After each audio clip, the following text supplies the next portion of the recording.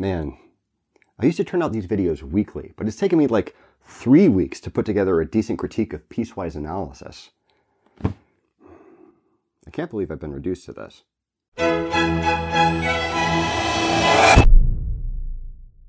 In episode 237, we talked a little about the gap between large language models and artificial intelligence, as well as some of the problems that can arise from mistaking a digital Ouija board for a source of well-reasoned information. But some folks have a different interpretation. You could ask me the question, some people say that these big models are just autocomplete. Well, on some level, the models are autocomplete. We're told that the large language models, they're just predicting the next word. Is that not so simple? No, that's true. They are just predicting the next word. Okay. And so they're just autocomplete. But ask yourself the question of, what do you need to understand about what's been said so far in order to predict the next word accurately? And basically, you have to understand what's been said to predict the next word accurately. Yeah. So you're just autocomplete too. Hinton isn't the only one in this boat. In his 1969 book, Contingencies of Reinforcement, B.F. Skinner quipped, "The real question is not whether machines think, but whether men do." 4 days after ChatGPT was released, OpenAI CEO Sam Altman tweeted, "I am a stochastic parrot, and so are you." The thrust of the idea is that for all the objections raised about how shallow and algorithmic these predictive text programs can be, we aren't categorically different. As much as we'd like to believe that there's something unique and mysterious about our intelligence, human minds are nothing more than machine learning algorithms at their most fundamental level, spitting out the next token in a sequence according to a strict, deterministic set of statistical operations.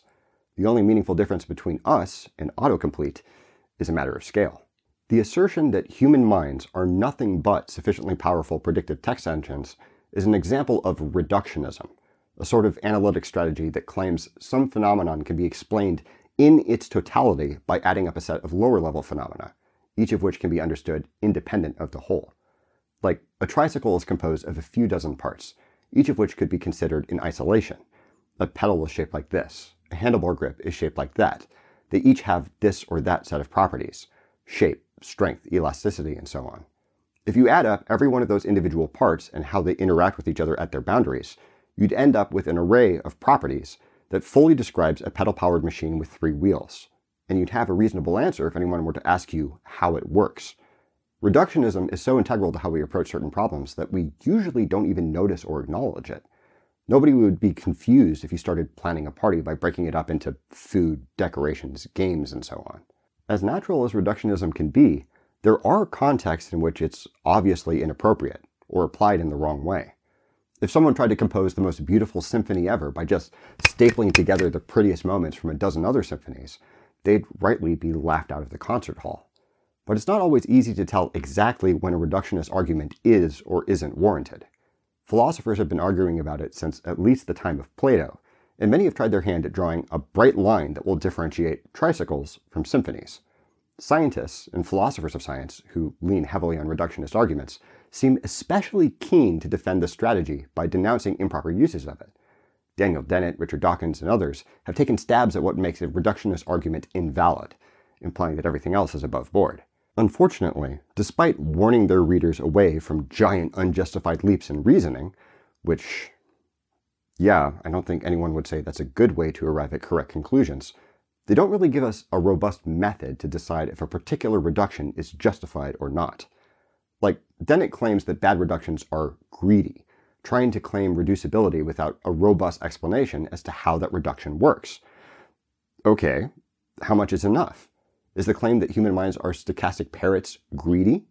How would we know if it was? More importantly, these accounts seem to skip over why someone would be overeager to deploy a reductionist explanation in the first place, why reductionist moves are so popular, why they go screwy so often, or why accusing someone of being reductionist is usually meant as a dig, in a way that calling them a Platonist or a nominalist isn't.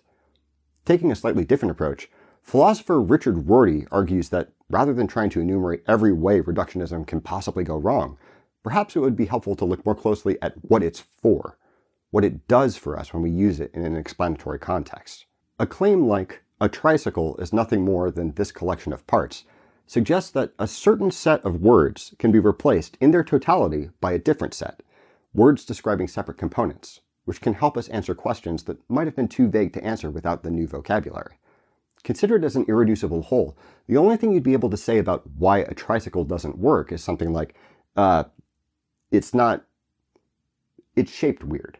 But if a tricycle is considered as nothing more than a collection of parts, each with its own intended shape and function, we can stop talking about the tricycle and talk about the parts instead. Which parts are doing the right things and which aren't. Like, that wheel isn't round. We've effectively replaced tricycle talk with parts talk, which allows more specificity and clarity in certain contexts. The tricycle vocabulary is still available as shorthand if we're in a hurry, but we can switch back and forth between the two levels of description fluently as the situation demands. The thing is, there's an implicit assertion that nothing of value is lost when we eject tricycle language from our vocabulary, and there are two ways to go about satisfying that condition. We could diligently map each feature of the higher level description to the new framework, finding ways to save the appearances we're accustomed to and parse them using the new set of descriptors. Or we could simply declare that none of the harder stuff is valuable enough to keep.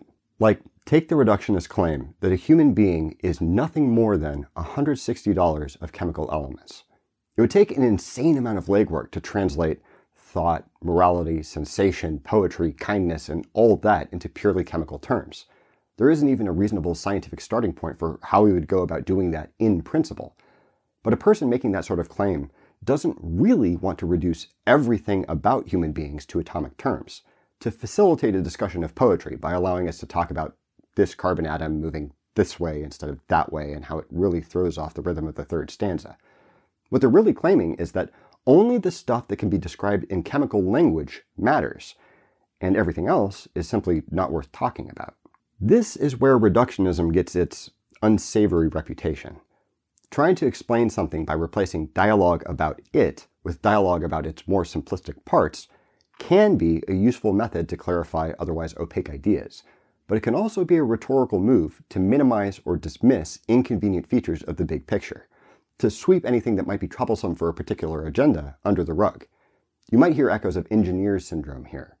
Folks whose jobs require reducing complex problems to simple models sometimes get into the habit of approaching every other problem the same way, ignoring everything they can't capture in simple terms, no matter how essential, in the interest of building a theory they can work with. We can see evidence of good faith reductionist impulses that do their best to bridge important vocabulary to lower level descriptions, and doing the legwork to preserve and accommodate our common sense understanding in the new framework.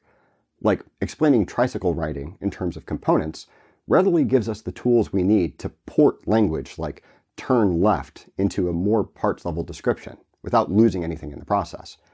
Reducing heat to the average kinetic energy of molecules also gives us some handy descriptive tools without compelling us to ignore the warmth of a fireplace.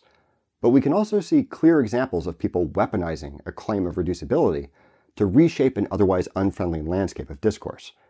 If I don't care about the role morality might play in some contexts, I can assert that it reduces to neuroscience. And because there's no way to talk about morality in neuroscience terms without shaving off so much of it that is barely recognizable, I've effectively excised it from the conversation. That's a risk we have to confront on a regular basis. It's simply not possible to build a perfect one-to-one representation of the whole world in our heads. We all have to make decisions about which details we're comfortable shaving off to achieve our desired outcomes, and which ones we'd rather keep around, even if they come with a fair amount of explanatory baggage. But those are choices, and they're inexorably tied up with our values and goals. Accusing someone of being reductive, then, is claiming that they're trying to solve important questions they don't really care about by saying, why don't we just not talk about that anymore? This framework puts us in a decent position to answer our initial question. There are clear ways that human minds aren't just large language models. It's an interesting notion that the fundamental operation of the mind is somehow analogous to a very powerful autocomplete engine, but as anyone who's thinking about this subject should be aware, is obviously more and different than that. Geoffrey Hinton, Sam Altman, and similar LLM evangelists don't really offer any account of how to map mental phenomena onto these algorithms in a way that captures prominent features of our own cognitive experience in that new vocabulary. Stuff like subjectivity, attention, and agency. They're more interested in declaring those phenomena are reducible in principle to the operation of artificial neural networks, so they can move beyond vague philosophical inquiries about whether LLMs are truly intelligent or conscious or whatever. It's an understandable move. If any fifth grader could ask a hard question that undermines the very cool thing I'd spent my life building, I'd probably also look for any possible way to shift the burden of proof. But it's not an honest move. You can tell by the casual way they turn the things off. Does this linguistic account give us a decent lens to distinguish good from bad faith attempts at reductionism? Does your frontal lobe itch every time you hear someone use the phrase "in principle"? Please leave a comment below and let me know what you think. Thank you very much for watching. Don't forget to blah blah subscribe, blah share, and don't stop thunking.